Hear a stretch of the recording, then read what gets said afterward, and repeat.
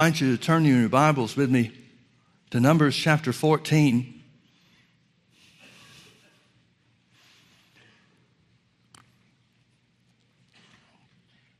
The Lord's put on my heart to minister this morning on the glory of the Lord. And there's way too much to cover in just one service. And so I'm already trying to figure out which high spots to hit so that we can make this concise. In Numbers chapter 14, it's the continuation of the story of when the children of Israel, whom God delivered out of Egypt with mighty hand and signs and wonders and miracles, how that they come to the promised land, the edge of the promised land, and Moses picks one person, one representative from each of the 12 tribes of Israel, and sends them into the promised land to spy out the land. And you remember the story, I'm sure, that how that 10 of them came back with an evil report. That's God's definition. That evil report was that they were expressing doubt, voicing doubt, and speaking against what God had said that he would do. He said that the land was already given to them, and that he would deliver the enemies of Israel into their hands, and they would take possession of the promised land. But 10 of the 12 spies came back and said, the land is everything God said it was. He said it was the land flowing with milk and honey. And it's just as he described. It's a better land than anything we've ever seen before. But there are people in there. And the enemies are strong. They have great armies. Now God just has recently defeated the Egyptian army, which was the strongest army on the face of the earth. But anyway, despite that, they said, these armies are great. Our enemies are stronger than we are. And they have walls around their cities. And there's just a whole lot of problems with taking this promised land. And so the 10 of them said, we don't believe we can do it. We look like grasshoppers in the sight of our enemies, and that's the way we see ourselves to be. And the Bible says that 2 of them, Caleb and Joshua, gave a different report, how that they said, if God's with us, then the enemies and the armies and the walled cities aren't any problem for us. But we want to start in chapter 14 of Numbers, verse 1. Here's the congregation's reaction or response to the 10 spies that brought back the evil report. It said, and all the congregation lifted up their voice and cried, and the people wept that night. And all the children of Israel murmured against Moses and against Aaron. And the whole congregation said unto them, would God that we had died in the land of Egypt, or would God we have died in this wilderness? And wherefore has the Lord brought us unto this land to fall by the sword, that our wives and our children should be a prey? Were it not better for us to return unto Egypt? And they said one to another, let us go down the street and start another church. That's what this means. Not the church part, but. And they said one to another, let us make a captain and let us return to Egypt. Then Moses and Aaron fell on their faces before all the assembly of the congregation of the children of Israel.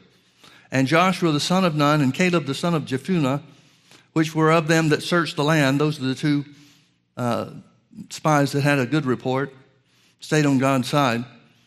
They rent their clothes, and they spake unto all the company of the children of Israel, saying, the land which we passed through to search it is an exceeding good land. If the Lord delight in us, and that word if is the word since the Lord delight in us, then he will bring us into this land and give it to us, a land which flows with milk and honey.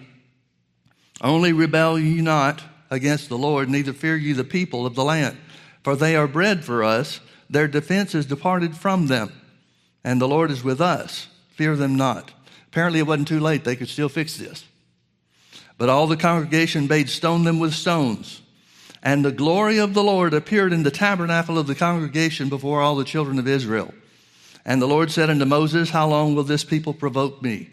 And how long will it be ere they believe me for all the signs which I have showed among them? I will smite them with the pestilence and disinherit them and make of thee a great nation and mightier than they. Now the word pestilence here is not sickness. God's saying, I will strike these people and they'll die. See, if God wants to get rid of somebody, why waste the time with sickness? He doesn't need sickness and disease. if that's what he's going to do. Now, thankfully, that's not what he does under the new covenant.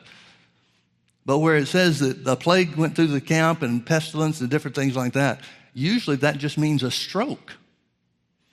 God makes a strike, or did make a strike against the people that rebelled against him, and they lost their lives. He said, I will smite them with a pestilence and disinherit them, and I will make of thee a greater nation and mightier than they. He's saying, Moses, get out of the way. I'll do away with all these people and start over with you. And Moses considered carefully. No, he didn't. And Moses said unto the Lord, then the Egyptians shall hear it, for thou broughtest up this people in thy might from among them, and they will tell it to the inhabitants of this land, for they have heard that thou, Lord, art among these people. And thou, Lord, art seen face to face, and that thy cloud standeth over them, and thou goest before them, by daytime in a pillar of cloud, and in a pillar of fire by night. Now if thou shalt kill these people as one man, then the nations which have heard the fame of thee will speak, saying, because the Lord was not able to bring this people into the land which he sware unto them, therefore he has slain them in the wilderness. And now I beseech thee, let the power of my Lord be great, according as thou hast spoken, saying, the Lord is long-suffering and of great mercy, forgiving iniquity and transgression, and by no means clearing the guilty, visiting the iniquity of the fathers upon the children unto the third and fourth generation. Pardon, I beseech thee, the iniquity of this people, according to the greatness of thy mercy, and as thou hast forgiven this people from Egypt even till now. And the Lord said, I have pardoned according to thy word. Folks, I want you to understand, as children of God, which Moses was not, Moses was considered to be a servant because he couldn't have been born again because the work of Jesus hadn't taken place. But as children of God, we have a place with our Father where we can ask things concerning our country, things concerning his plan for our lives. We can talk face to face with God. Now, in the Old Covenant, Moses was about the only one that could do that, at least at that point in time. But that should be a regular place for us to commune with him. So the Lord said, I have pardoned according to thy word, but as truly as I live, all the earth shall be filled with the glory of the Lord. Because all these men which have seen my glory and my miracles, which I did in Egypt and in the wilderness, and have now tempted me these 10 times, and have not hearkened to my voice, surely they shall not see the land which I swear unto their fathers, neither shall any of them that provoked me see it. But my servant Caleb, because he had another spirit with him, and has followed me fully, him will I bring into this land wherein he went, and his seed shall possess it. Now the Amalekites and the Canaanites dwell in the valley. Tomorrow turn you and get you into the wilderness by the way of the Red Sea. And the Lord spake unto Moses and unto Aaron, saying, how long shall I bear with this evil congregation, which murmur against me? I have heard the murmurings of the children of Israel, which they murmur against me. Say unto them, here's God telling Moses what to tell the people.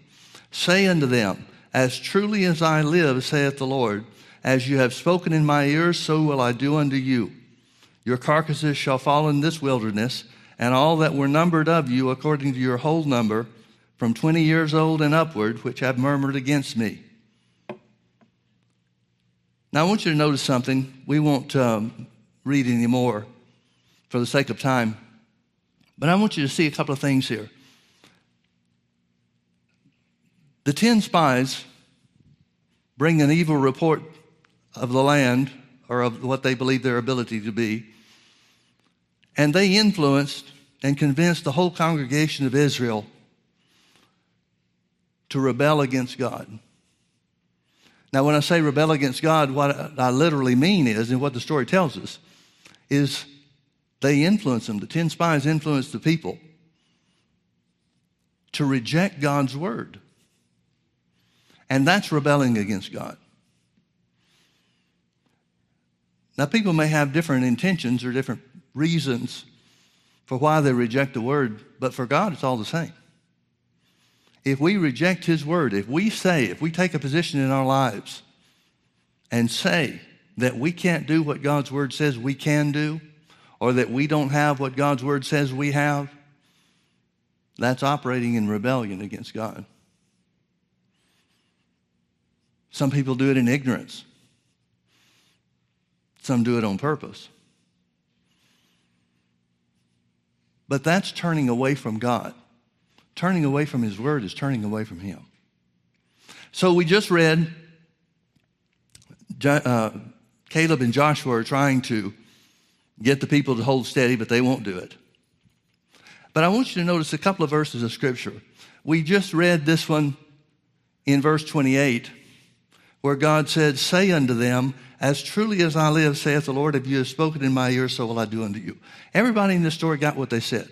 Caleb and Joshua said we could, and they did. We could take the land, they did. They were delayed 40 years to get there, but they went in and took possession of the land. The congregation said we would rather die in the wilderness, and they did. Everybody in this story got exactly what they said. Now notice verse 28 again. Moses is told by God, instructed by God, tell the people, as truly as I live. Now that phrase means something. As truly as I live, well, how does God live? He's eternal. He's establishing an eternal principle. He's saying, this one thing you can be sure of. He establishes a statute and an ordinance. It's an eternal and an unchanging principle. As you have spoken in my ears, so will I do unto you. Now we know God never changes. And when he said here, this is the way that it is based on me, who's eternal and never changes, this is the eternal unchanging principle. I will deal with you as you have spoken in my ears. But did you notice another scripture that said that? Back up with me a little bit to verse 21. This is after God pardons them at Moses' request. He decides not to strike them in one blow and do away with them. But as soon as God pardons them in verse 20, or declares that he's pardoned according to thy word, notice verse 21. He said, but as truly as I live. Here's another eternal unchanging principle. As truly as I live, all the earth shall be filled with the glory of the Lord. All the earth shall be filled with the glory of the Lord. Now here's God saying, okay, Moses, I won't do away with them, but they won't go in and take the land. But don't think for a minute that changes my plan. The earth shall be filled with the glory of the Lord. Folks, what I would like to do this morning and impress upon you this morning is the absolute conviction, the absolute reality that God is going to manifest his glory in the earth so that the whole earth is filled therein. Now, this is not the only place where the Bible talks about the earth being filled with the glory of God. It's talked about in several different places. The first place that it shows up or is spoken of is in Exodus. Two places I want you to see. Let me start with verse 40. I'll go out of chronological order here. Verse 40, or chapter 40 of Exodus, is kind of a summarization. It's an explanation of how God gave the pattern for the tabernacle of the wilderness to Moses and how he put it together and caused it to be built and constructed according to God's plan. Let me start in verse 33. And he reared up the court round about the tabernacle and the altar and set up the hanging of the court gate. So Moses finished the work. Now this doesn't mean it's the first time the tent's been established, but this is God giving him some specific instructions about how the tabernacle should be maintained and where it should be located and so forth as Israel spends their time in the wilderness. So Moses finished the work. Then a cloud covered the tent of the congregation, and the glory of the Lord filled the tabernacle. And Moses was not able to enter into the tent of the congregation because the cloud abode thereon, and the glory of the Lord filled the tabernacle. And when the cloud was taken up from over the tabernacle, the children of Israel went onward in their journeys. But if the cloud were not taken up, then they journeyed not until the day that it was taken up. For the cloud of the Lord was upon the tabernacle by day, and fire was on it by night, in the sight of all the house of Israel throughout all their journeys. Can you imagine the sight that these guys had every day for 40 years? And the Bible calls that the pillar of cloud by day and the pillar of fire by night. It calls that the glory of God. Now, the glory of God, the phrase the glory of God, or the word that's used most often for glory in the Old Testament,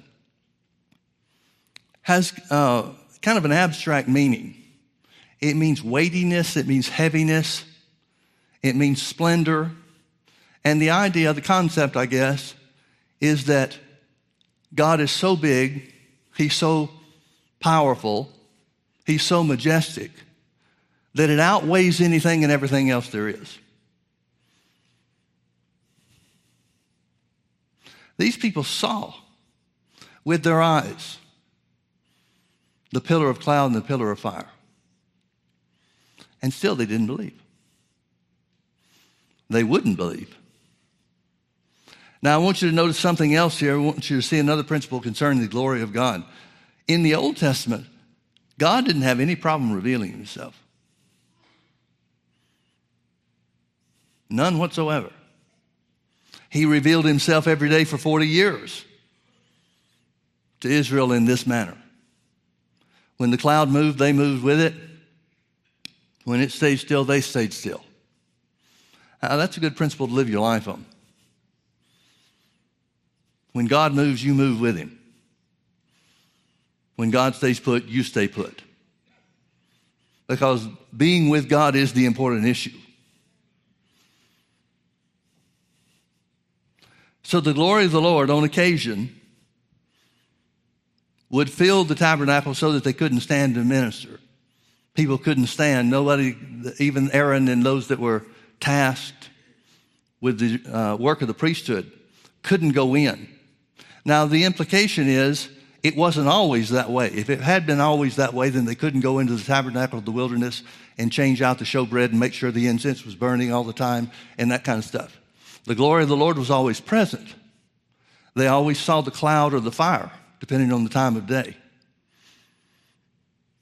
But it didn't always manifest in the same way so that it was filled, the tabernacle was filled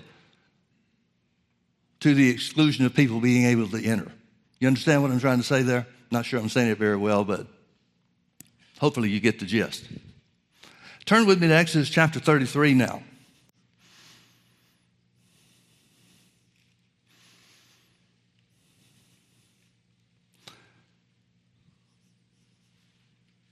We know that when Solomon dedicated the temple, the Bible says that the glory of the Lord filled the temple in the same way and nobody could stand and minister.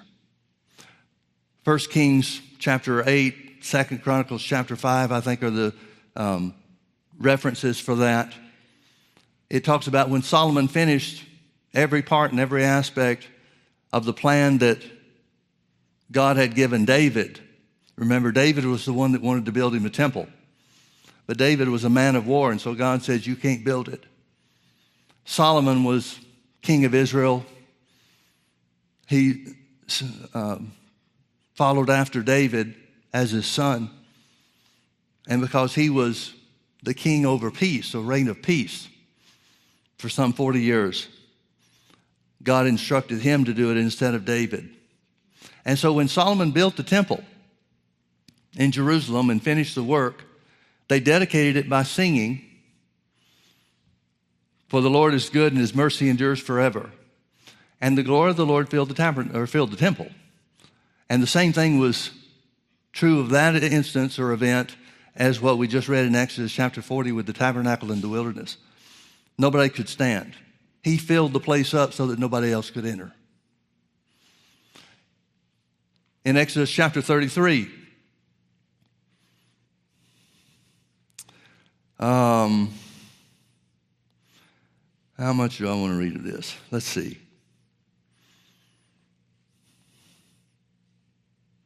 Well, let me back up to verse 1. I'll start there and read a few verses and then skip down into the chapter. And the Lord said unto Moses, "Depart and go up hence, thou and the people which thou hast brought up out of the land of Egypt, unto the land which I swear unto Abraham, to Isaac, and Jacob, saying, unto thy seed will I give it. And I will send an angel before thee, and I will drive out the Canaanite, the Amorite, the Hittite, the Perizzite, the Hivite, and the Jebusite, unto a land flowing with milk and honey. For I will not go up in the midst of thee, for thou art a stiff-necked people, lest I consume thee in the way. It seems to indicate that God said, I know I'm going to have to love you guys from a distance. Because if I'm around you enough to see what you're doing day by day by day, you're toast.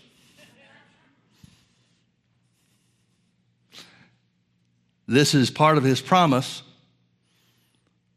to Israel about the promised land. Remember he said, or remember the 10 spies said specifically, all these Canaanites and Jebusites and Hivites and everybody else are in the land, so we can't take it. God's already told them that they're there. He's already told them that he would defeat them, the enemies of Israel, for them. And when the people heard these evil tidings, they mourned, and no man did put on him his ornaments. For the Lord had said unto Moses, say unto the children of Israel, you are a stiff-necked people. I will come up in the midst of thee in a moment and consume thee. Therefore now put off thy ornaments from thee, that I may know what to do unto thee. And the children of Israel stripped themselves of their ornaments by the Mount Horeb. In other words, the children of Israel are saying, we don't like it that God called us stiff-necked. So we're just not going to dress up. Now, they made no attempt to change. They made no attempt to conform to what God wanted them to be or said they could be. They just get their feelings hurt because God told the truth about them. I guess they couldn't handle the truth.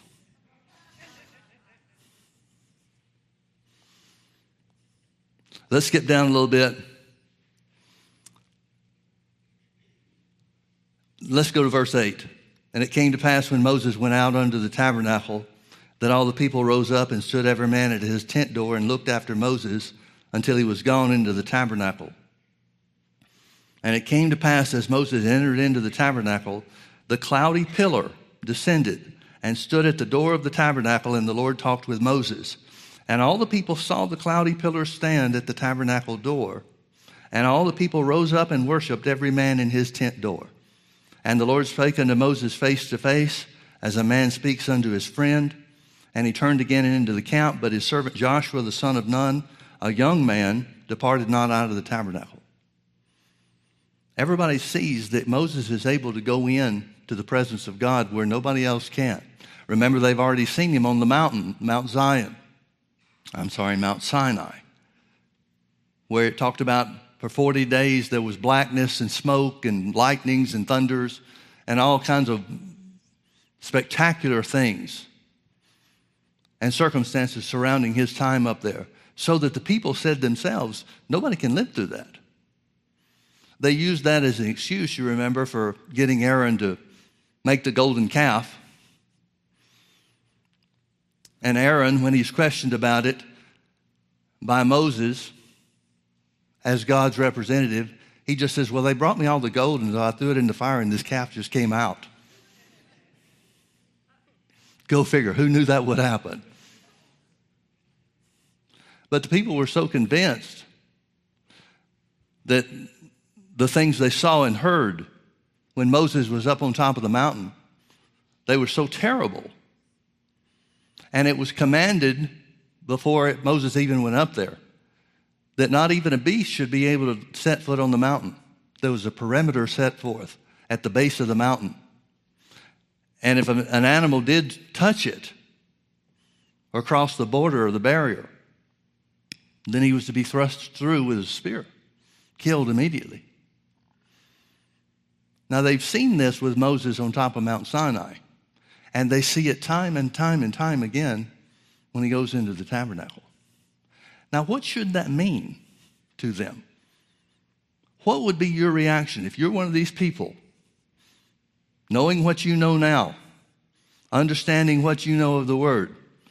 What would you conclude by watching this happen again and again and again? Shouldn't you get some kind of clue that God's on Moses' side? Well, then why do they keep taking sides against him? Why do they come up time and time and time again and murmur against Moses?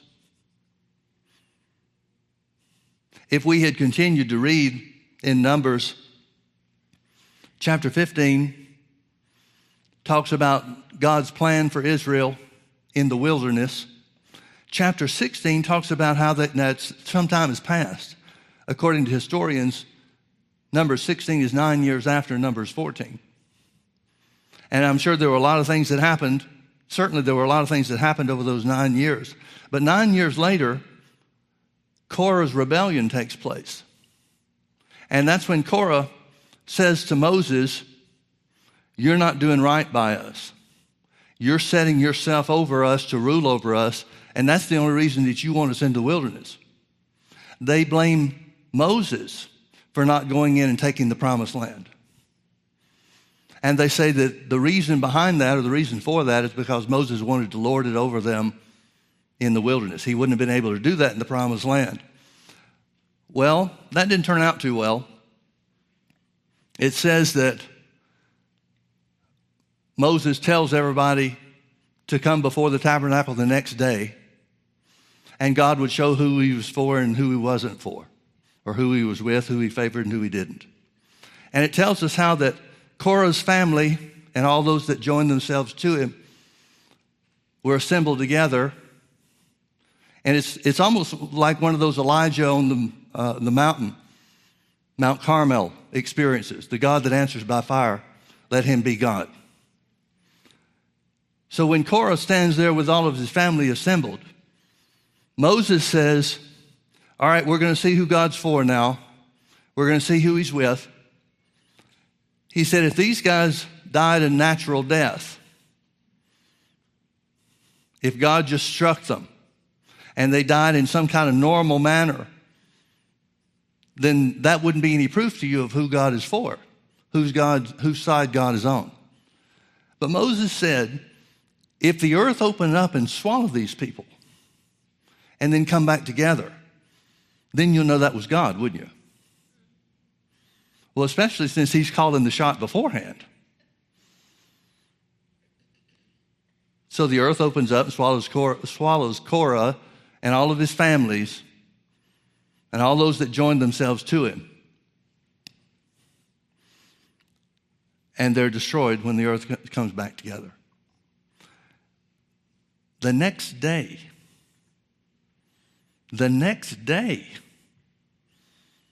Israel comes out against Moses and said, look what you've done to Korah.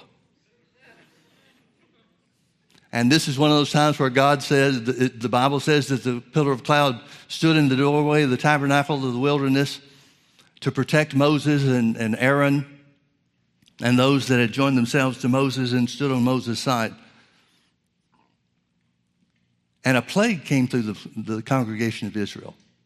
Again, it's one of these near instant things that take place. There were 250 of the princes, people of renown, that had joined themselves with Korah in his rebellion. And those 250 are struck dead instantly. And the Bible says that a plague started going through the camp. And Moses gave Aaron instructions about filling the censer, the incense holder thing, with fire and running through the camp. And the Bible says that his atonement, the fact that he made an atonement for them, stayed the plague. But not until 14,700 of them had died. Now, what had happened overnight to make these people think Moses is at fault? Looks to me like they're stiff-necked people. And that's what they're mourning about here in Exodus 33. They get their feelings hurt because God says, you are a stiff-necked people. They don't make any attempts to change. I guess they were the snowflakes of their day.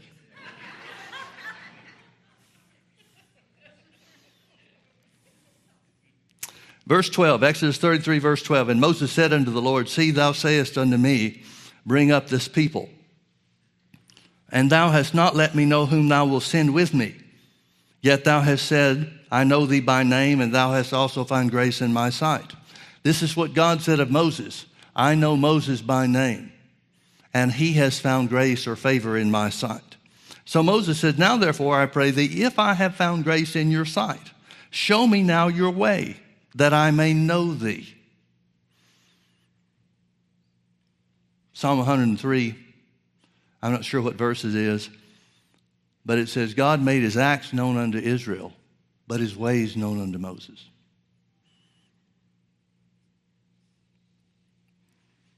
Now therefore I pray thee, if I found grace in your sight, show me now your way, that I may know thee, and that I might find grace in thy sight. And consider that this nation is thy people. And God responded and said, my presence shall go with thee, and I will give thee rest. And he said unto him, Moses said back unto God, if your presence go not with me, carry us not up hence. In other words, he's saying, if your presence doesn't go, I don't want to go. He's still following the cloud, I guess. Verse 16, notice this one. For wherein shall it be known that I and thy people have found grace in thy sight? Now, folks, I want you to understand something. Moses doesn't have any kind of wrong attitude here. He's not rebellious or unbelieving in any way whatsoever. But he asks a question. And here's the question that he asks God. He says, what's the proof that you're with me? And God doesn't say, well, Moses, I thought I'd start over with another nation with you, but now you're like them. Questioning me. God doesn't have a problem with the question. That implies to me that there should be some proof of those whom God is with and those who have found favor in his sight. For wherein shall it be known here that I and thy people have found grace in thy sight? Is it not in that thou goest with us? So shall we be separated, I and thy people, from all the people that are upon the face of the earth. Moses' understanding, as he communicates in this case, is that God's people, servants under the old covenant, sons and daughters under the new, are separated unto God in such a way that it's supposed to be the proof that God is with us. Would you say that's the earmark of most Christians' lives? I wouldn't.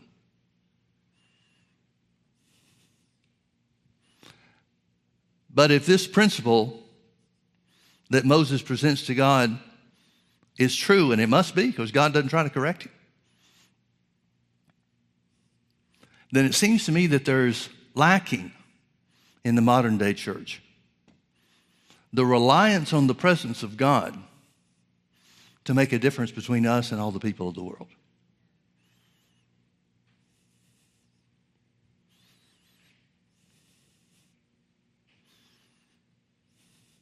Now, when I talk about the people of the world, I'm not talking about people of other nations in our case. This is not a Make America Great Again speech. But it should be Make Christianity Great Again. I know for certain the Holy Ghost hasn't changed. That must be the presence of God that is being referenced here. God doesn't change. That means the Holy Ghost can't change. Jesus never changes. He's the same yesterday, today, and forever. So why doesn't the modern day church exhibit the proof that Moses had under the old covenant? We ought to at least have that much, shouldn't we? We have a better covenant established upon better promises, which means there's better proof. But we don't even seem to have that proof.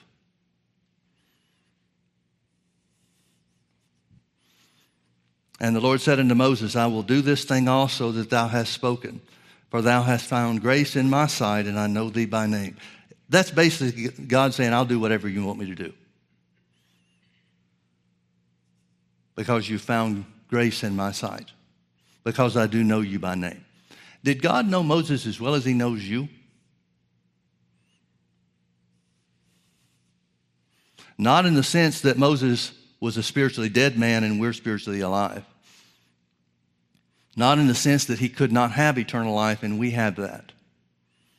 Not in the sense that he had righteousness imputed unto him, counted to his favor, but we've been made the righteousness of God in Christ Jesus. Now, folks, if that relationship through Jesus coming into relationship and fellowship with God, if that doesn't matter, then why did he change the system? If there's not greater benefit for you and me as children of God than what Moses had as a servant of God, then why change the system? Why send Jesus? Why not just let us keep living under the old covenant until the end and then God wipe things clean or fix it at the end? But Jesus made a great distinction between the old covenant, the covenant of death, which had in it a law that consisted of 630 different commandments, which nobody could keep. And the whole purpose for the law, as the Bible tells us in the New Testament, the whole purpose for the law was to show us we could not be righteous before God. We could not have right standing before God except on a temporary basis, and that after great caution and care to make a sacrifice of blood. Jesus talked about how much greater it would be after he went to the Father. Well, then what we have should be greater than that, shouldn't it? The Lord said unto Moses, I will do this thing also that thou hast spoken, for thou hast found grace in my sight, and I know thee by name. And Moses said, I beseech thee, show me your glory. This is a guy that sees a pillar of cloud and a pillar of fire every day for 40 days, or 40 years. He sees the glory of the Lord, the cloud filled the temple, or the tabernacle in his case, so that nobody could stand to minister. He saw firsthand, through his hands, the plagues that God released upon Egypt to deliver his people. He saw a rock split in half by striking it with a stick to pour out enough water to take care of millions of people and their livestock and not run dry. Moses has seen miracle after miracle after miracle. He's endured the time on Mount Sinai. He's been protected over and over again by the pillar of cloud when the people murmured against him and wanted to take up stones to stone him. And Moses says, show me your glory.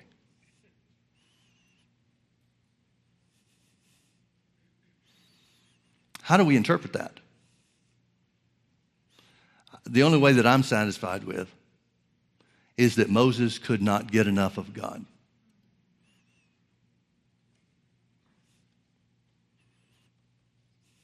Of all the things he's seen, of all the things he's experienced, of all the things that God has done at his own hand,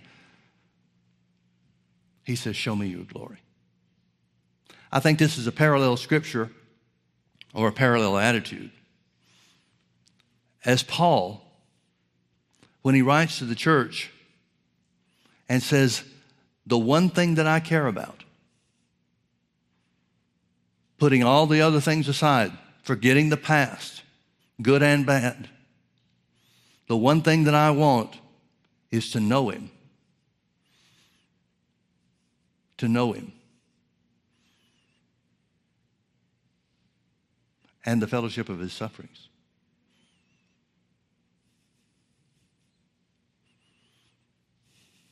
Well, you remember the story. God said, I will make my goodness pass before thee. Goodness must have something to do with glory. I will make my goodness pass before thee, and I will proclaim the name of the Lord before thee. And I will be gracious to whom I will be gracious, and will show mercy upon whom I will show mercy.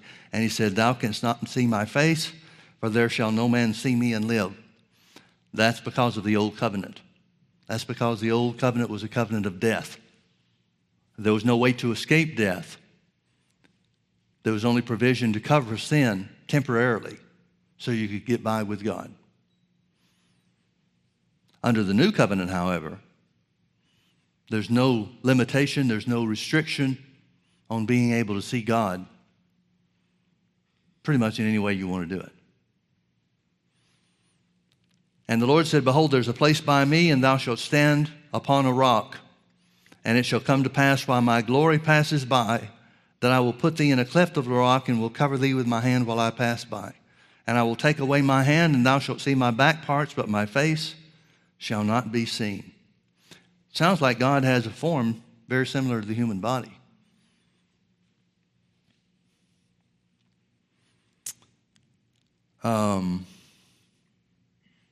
Boy, there's a lot of scripture I want to go to, but I don't have time for it. So let's do this. Why don't you turn with me to Mark chapter 9.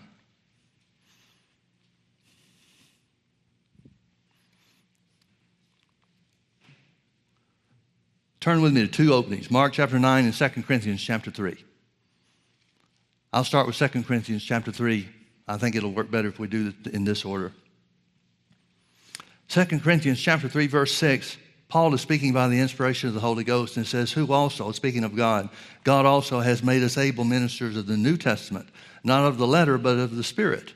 For the letter killeth, but the Spirit giveth life. He's talking about the two covenants, the Old Covenant and the New Covenant. He's saying the Old Covenant was as much as God could do to cover man's sins so that he could stand before him and God's favor could be upon him. But it was still a covenant of death. But the New Covenant is a covenant of the Spirit. Not the letter of the law, but of the Spirit of God who gives life.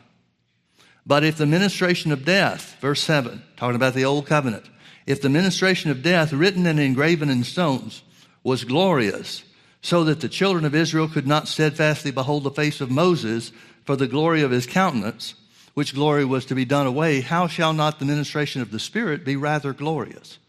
Now, I mentioned a little bit ago about how Moses was on Mount Sinai for 40 days, receiving the 10 Commandments in the presence of God. That's where the lightnings and the thunders and the smoke and all the things, terrible things were taking place from a visual standpoint. So that they thought nobody could live through that. Moses does live through that and comes down the mountain bringing the 10 Commandments. He sees that the people are worshiping the golden calf and they're having a basic national orgy taking place around the worship of the golden calf. Moses gets angry and throws the 10 Commandments down, breaks the tablets of stone, signifying that the children of Israel had broken the commandments themselves.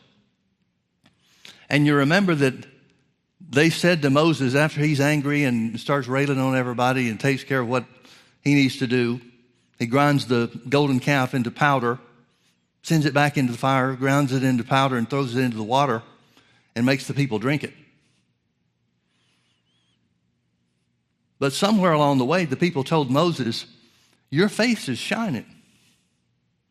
Moses wasn't aware of it, and the people were so afraid, and this might not have been the only time that he was in the presence of God and came back this way. It's just the only one that the Bible identifies specifically. And so they told Moses that his face was shining, and they were afraid of his face because of the shining. So they made him put a veil over his head. Put your head in a sack, Moses. You're shining too much. And he does. I don't, that part I don't get. Seems to me like Moses would have been better off by saying something like, yeah, and you need to be reminded. But the Bible's telling us, Paul is telling us, that if the Old Testament, which could not produce life, it could only cover sins. If the Old Covenant, the commandments of the Old Testament, were such that nobody could keep them, and nobody did until Jesus came along. He's the only human being that ever kept the whole law. And the rule of the law is if you break the least of the commandments, it's just like breaking them all. It's all or nothing.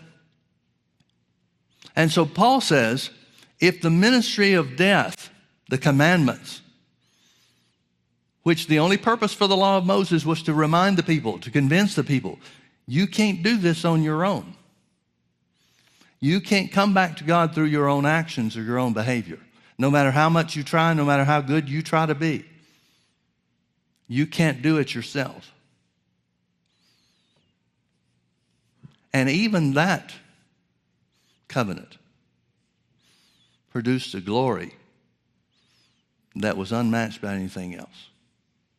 But his comparison, he says, if the Old Testament was glorious, shouldn't the New Testament, eternal life, the presence of God within us, be more glorious? Now, the example that he uses is, you ought to be able to see the new covenant on somebody more than you could Moses with the old covenant. There should be more glory, more evidence on us because of what we have that's so much greater than what they had. How shall not the ministration of the Spirit be rather glorious? For if the ministration of condemnation be glory, much more does the ministration of righteousness exceed in glory. Now look with me to Mark chapter 9. Verse 2. And after 6 days, Jesus took with him Peter and James and John and led them up into a high mountain apart by themselves, and he was transfigured before them. And his raiment became shining, exceeding white as snow, so that as no fuller or cleaner on the earth can white them. And there appeared unto them Elijah with Moses, and they were talking with Jesus. And Peter answered and said unto Jesus, Master, it is good for us to be here, and let us make 3 tabernacles, one for thee, and one for Moses, and one for Elijah. For he knew not what to say, for they were sore afraid. And there was a cloud that overshadowed them, and a voice came out of the cloud saying, This is my beloved Son, hear him. And suddenly when they had looked round about, they saw no man any more, save Jesus only with themselves. Now, can I ask you a question? Why is this related to us? Mark tells us, Mark chapter 9 and Luke chapter 9 tell us both the same thing. Very, very few minor details of difference in the two accounts. Why does the Bible give us this account? Why did the Holy Ghost want to make sure that we heard of this? And it's confirmed by 2 witnesses, so we have to accept it as true. It's true because it's the Word of God, but you know what I mean. Why is this here? Wouldn't we all agree that the only purpose it serves is to show us what things were really like? Jesus didn't change. Jesus did not become more righteous or more obedient to the things of God to cause this event to take place. Instead, it was just that Peter, James, and John's eyes were opened to see how things really are. Do you understand what I mean by that? See, this is one reason why I believe when Adam and Eve fell in the Garden of Eden, it said when they ate of the tree that they were forbidden to eat of, it said then their eyes were opened and they saw they were naked and ashamed. They were ashamed. You know the TV show Naked and Afraid? Naked and Ashamed. Some of those people ought to be ashamed. But when the Bible says that they saw that they were naked and they were ashamed, as I've joked before, it's not like clothes fell off of them. They just saw things as they were at that moment. Well, it indicates that things were different than that before. And if the natural state of Jesus living under the old covenant was that the glory of God that was upon him was such that it changed his appearance to where he was the brightness of God himself, wouldn't it stand to reason that that's the way that God made Adam and Eve and the way they were operating in the Garden of Eden before the fall? Makes sense to me. Can't prove it, but you can't disprove it either. So when Jesus is transfigured before them, some people ask, why did this take place? Well, the Bible says in the Old Testament that God does nothing without notifying the prophets first. Moses and Elijah are the 2 greatest prophets of the Old Covenant. They spake to Jesus and Jesus to them about his decease, his death, impending death. and about what would take place afterwards. Well, where are Moses and Elijah kept at the time that Jesus is on the earth? Well, they're in Abraham's bosom. So why does God see the importance of having Jesus talk to the Old Covenant prophets, the two great Old Covenant prophets? Because they go back to Abraham's bosom and tell everybody, we're getting out of here soon. The Messiah has come. When the Bible says that Jesus, after stripping Satan of the keys of hell and death, it says, after he went into the heart of the earth, he went into Abraham's bosom and led captivity captive and took them into heaven. The preaching of Moses and Elijah, just a matter of days before Jesus died, has prepared everybody to receive Jesus when he comes and follow him into heaven. But that glory that Peter, James, and John saw is the way that he really was. Finally, turn with me to John chapter 17. I'll close with this. You know what it means when a preacher says he'll close with something? Absolutely nothing.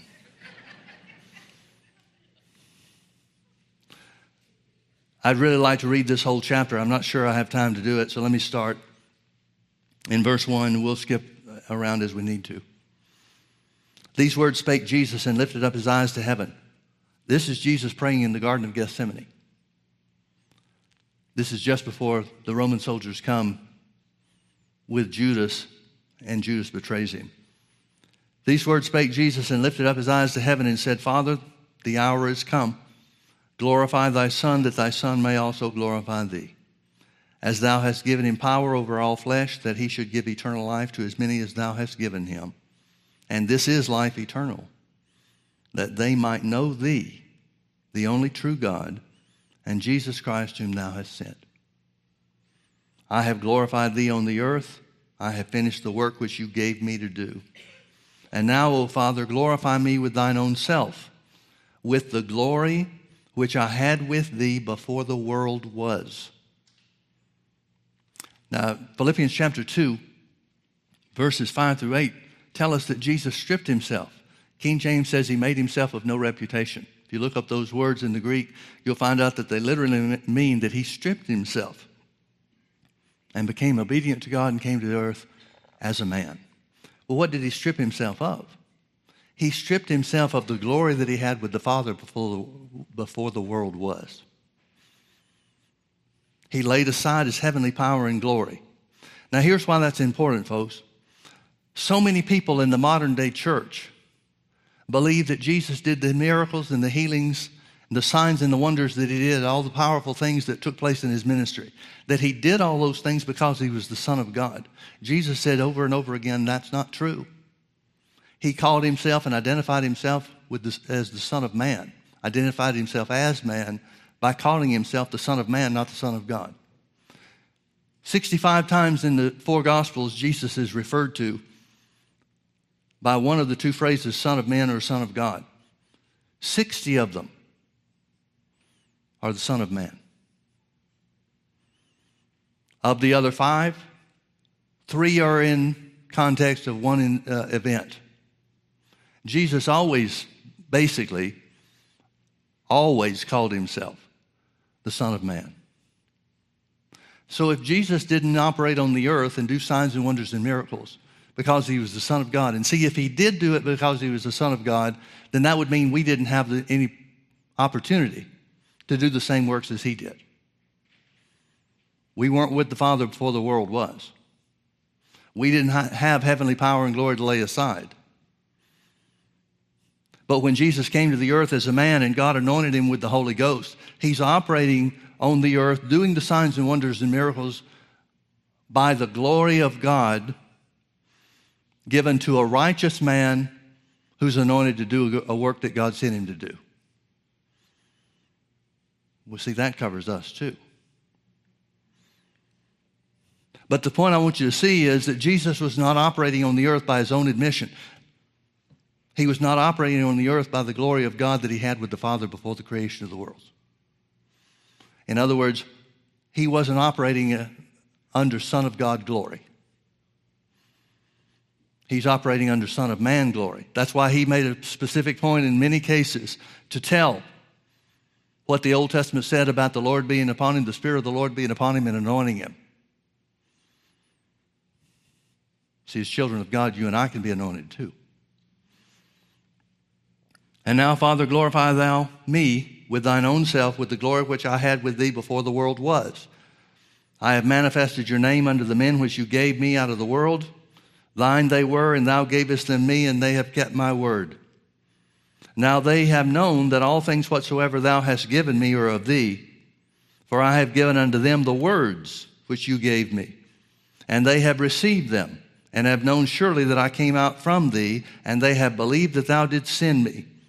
I pray for them. I pray not for the world, but for them which thou hast given me, for they are thine. And all mine are thine, and thine are mine, and I am glorified in them. And now I am no more in the world, but these are in the world, and I come to thee. Holy Father, keep through thine own name those whom thou hast given me, that they may be one as we. While I was with them in the world, I kept them in thy name. Those that thou gavest me have I kept, and none of them is lost, but the son of perdition, that the scripture might be fulfilled. And now I come to thee, and these things I speak in the world, that they might have my joy fulfilled in themselves. I have given them thy word, and the world has hated them, because they are not of the world, even as I am not of the world. I pray not that thou should take them out of the world, but that thou should keep them from the evil. They are not of the world, even as I am not of the world. Notice Jesus makes no distinction between his position with God and the position of God that we attain by receiving him and being born again. No difference whatsoever. They are not of the world, even as I am not of the world. Sanctify them through thy truth. Thy word is truth. The word sanctify means to separate. You remember back in Exodus chapter 33 when Moses is asking God, you've told me that you know me by name. You said that I have found grace in your sight, but you haven't told me who's going to go with me. You told me to take the people up, but you haven't told me who's going to go with me.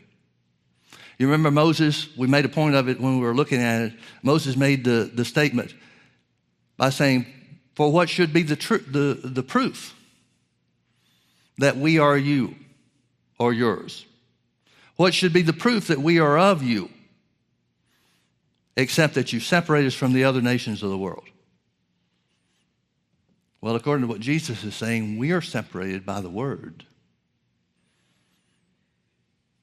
Now, God's intent was the word of God to mean everything that pertains to eternal life. But you know as well as I do that the modern day church has created a buffet where they take the parts they like and leave the parts they don't. So there's a lot of the modern day church that have been sanctified and separated unto God and unto eternal life because they believe that part of what Jesus paid the price for. But the part about healing and provision, some of those other things, they'll just set aside and say, well, we don't want that. So maybe it would be fair for us to say, you judge this for yourself. Maybe it would be fair to say that we are sanctified unto the Father in every respect that we believe his word. And in every aspect of God's word that we reject, we're not really separated. Doesn't mean we lose our salvation. Doesn't mean we don't go to heaven.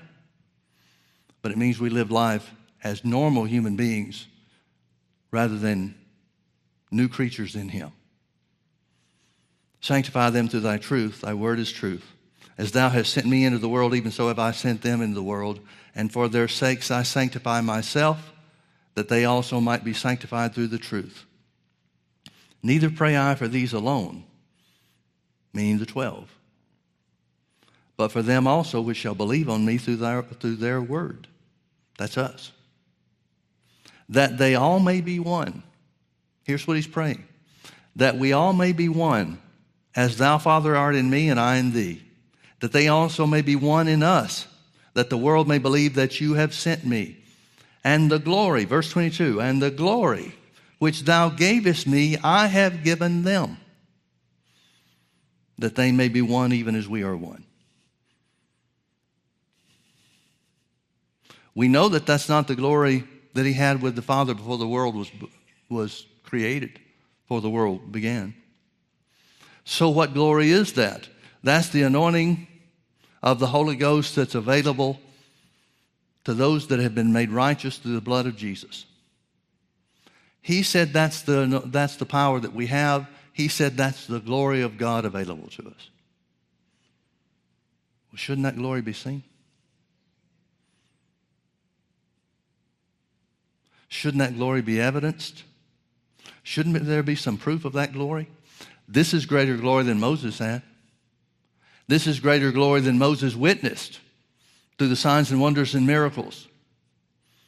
This is greater glory than what Moses said there should be proof of in our lives, that you've separated us unto yourself.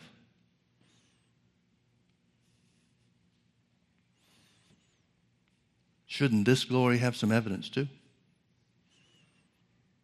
Well, it sure did in Jesus' life. It sure did in Jesus' ministry. And that's why Jesus told us that we do the same works that he did.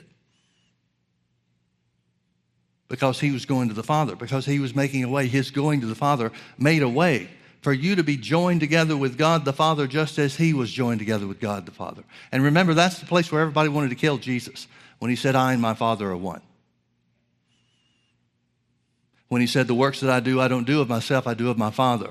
That's when the Jews tried to take up stones, wanted to kill him repeatedly, because he's saying that it's God in him that's doing the works. Well, shouldn't God in us be doing the same works?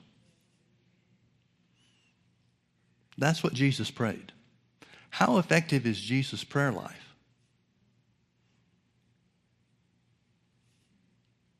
Remember where we started. The people of Israel murmured against Moses and God and said that they couldn't take the promised land. Moses has to pray for God to pardon them for their actions. And God says, I have pardoned according to your word, Moses. And this is my paraphrase. I believe this is what he's trying to communicate. But don't think for a minute that the glory of God will not be seen and known in all the earth. God said that it would be. Will it be? God said, as truly as I live, eternal unchanging truth, as truly as I live, this shall be. Well, folks, if Jesus' life and ministry are the pattern or the example for what the glory of God looks like filling the earth, and I believe it has to be, if not that, what? Then what is the glorious church that Jesus is coming back for going to look like?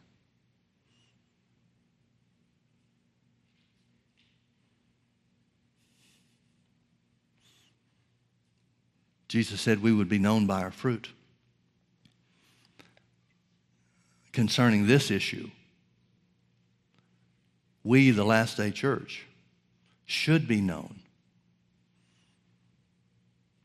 by the works of Jesus that are taking place through us. Folks, I can't get away from this, and this is what really got me started on this recently. God doesn't have a problem revealing himself. But our mindset so often is that we're trying to talk God into doing something. We're trying to talk God into moving. We're trying to talk God into manifesting himself. We're trying to talk him into using his power, when the glory of the Lord's already given to us. In the Old Testament, I believe it's an example, a type or a shadow perhaps. When Moses comes to the Red Sea, he tells the people, be calm, God will take care of this. And then he goes to God and says, what are we going to do? And the Lord says, what are you crying unto me for? which I've always said seems the perfect place for Moses to be asking God what to do. But the point is, God's telling Moses, you're the one I picked, you're the one I anointed, you do something about what you need done. So Moses stretched forth his hand, and the rod across the water, and the Red Sea divided. God did his part by moving the pillar of cloud between him and between Israel and the Egyptian army, held them at bay just by being.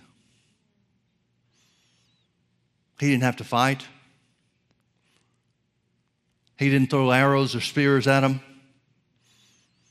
God just was in that one location. And it held the greatest army on the face of the earth at bay until Israel could walk through the Red Sea on dry land. I believe that's an example of what we're supposed to do too. We make so much of it about, God, give me power to do this, or God, use your power to do that, when we need to realize that we've already been anointed and sent and recreated to do the works of Jesus in the earth. You can't ever find Jesus stopping to pray about who to heal. You can't ever find Jesus stopping to pray about where to use his power. You can't ever find Jesus stopping to check with God about the use of the anointing power of God that was given to him. He just used it. And folks, that is the one thing that I think is necessary to change the modern day church from what we look like now to us living lives like Jesus lived on the earth. Knowledge of the Word, knowledge of the truth, knowledge of who we are in Christ, that's all important. I'm taking all that for granted, which numerically few people do, or few people know about. But establishing a foundation that we know who we are in Christ and know what the Bible says we should be, who we've been made. The determination, the understanding, the revelation that we have the power of God already. John said we do. John said the greater one's on the inside of us, and we've already overcome the world. When we come to act on that, it won't take long to reach the world. The only thing that limited Jesus to reaching the world that he was in when he came to the earth was transportation. We pretty much got that knocked. Can you imagine a church going to or existing in all four corners of the earth doing the works of Jesus? What is the devil going to have to match that? He has less power now than he had over Jesus.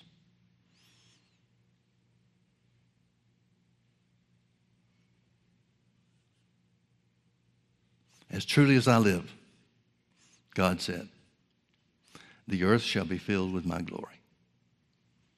Let's pray. Father, we see your word.